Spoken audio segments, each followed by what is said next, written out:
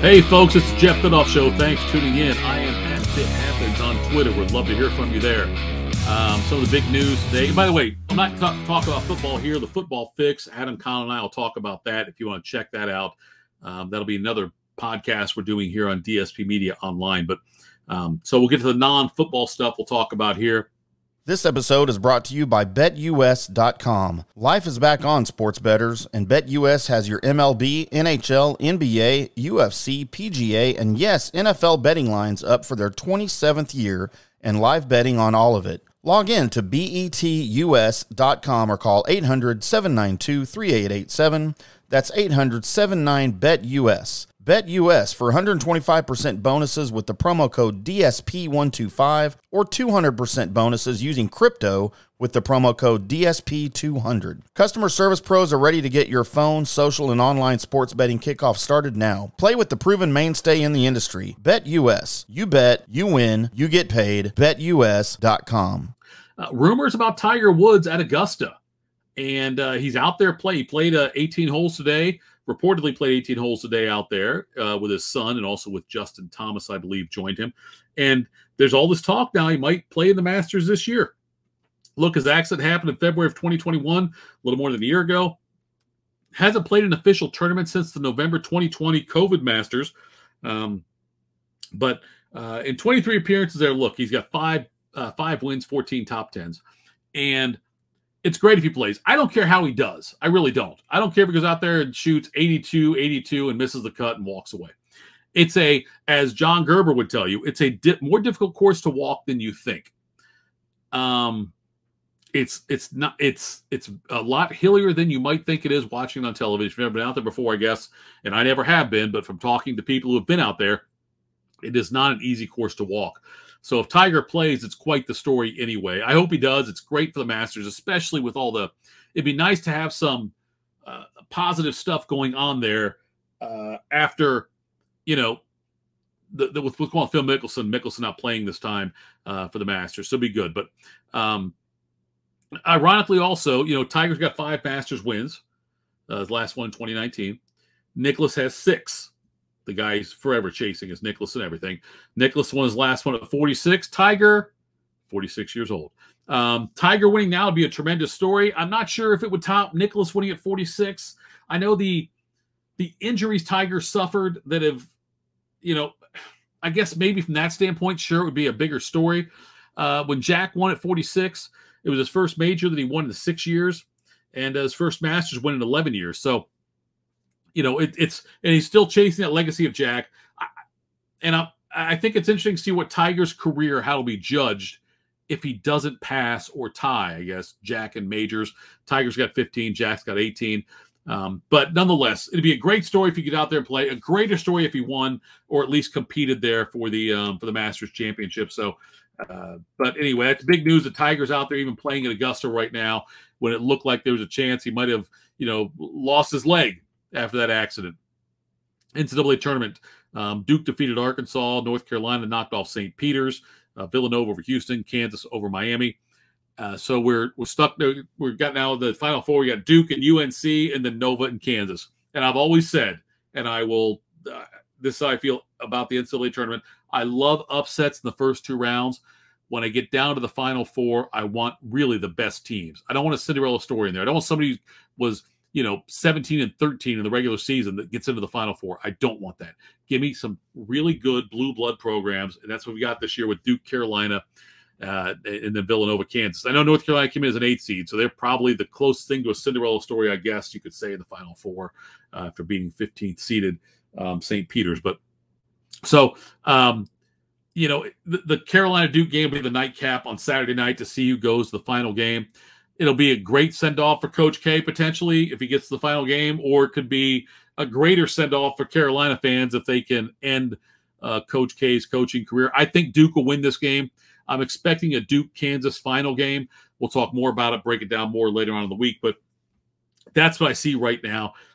It's been a great NCAA tournament so far. It's exactly what I want in a tournament, other than the fact about Ohio State losing in the second round. I don't like that. But You had a couple of big upsets in the first round with Kentucky going down as a 2 seed to 15 St. Peter's. You had Iowa losing in the first round, a team that a lot of people thought might go to the Final Four. St. Peter's making the run into the Elite Eight. The Coach K story, it's been a lot of things. And I want to now with Gonzaga. I'm going to go back a little bit now, I guess, to talk about this. But has Gonzaga kind of become the new DePaul? DePaul in the early 80s, seemed like there was a few years there in a row. They were like #1 seeds, best team in college basketball. Mark Aguirre was there. Terry Cummings played for those teams. And they will get upset very early in NCAA tournaments. And that's earlier than they should.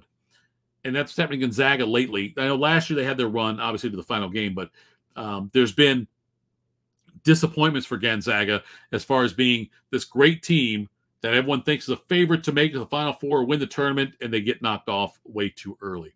So New York City, by the way, they've changed their ruling now as far as vaccinations for professional sports teams and arenas.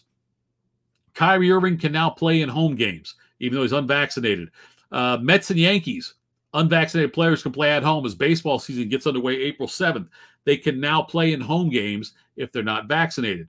So that changed. It was a weird rule anyway, the way they were enforcing it, because Kyrie Irving could go to a Brooklyn Nets game and sit in the stands and watch them play, being unvaccinated. He could not be on the court and play. Visiting teams could have unvaccinated players playing, but Kyrie couldn't play. So it's a weird rule. But Canada still won't let unvaccinated players. And by the way, I'm not getting into a political thing, so don't come at me with political statements on Twitter. But Canada still won't let unvaxxed players play. So if Brooklyn's got to play Toronto either in a play-in situation or in a first-round series, whatever may happen with that, Kyrie can't play in Canada. He can't go over there and play. Anybody else is unvaccinated. I don't know who all's unvaccinated. I'm not sure on that one. Across the sports landscape, I don't know who all's unvaccinated. I know Kyrie is, but you can't go to Canada and play if you're unvaccinated. You'll have to sit it out. So if the Nets have a must-win game in Toronto, they might not have Ben Simmons, who's still hurt, and Kyrie Irving for being unvaccinated. So it'll be interesting to see how that plays out. We'll find out more about which players are not vaccinated. MLB players, by the way, if they can't play in Canada because they're unvaccinated, they don't get paid and they don't get credit for service time. So they'll be like on a restricted list. So if somebody for the Yankees is not vaccinated and they're supposed to go play the Blue Jays for a 3-game set or whatever, they won't get paid for those games and they won't be able to go to play. Now, that's all part of the new collective bargaining agreement that just was agreed to by Major League Baseball. The Blue Jays, by the way, open the season hosting Texas. And then there's a period from April 25th to May 4th. They're hosting Boston, Houston, and the Yankees. It's a big advantage for Toronto if there are big-name players for Boston, Houston, and the Yankees, specifically pitchers that can't play in those games. And we won't know until we get closer to those games who might not be able to play. But that's an advantage for Toronto, the fact that those guys can't go there and play. Also, more Major League Baseball news.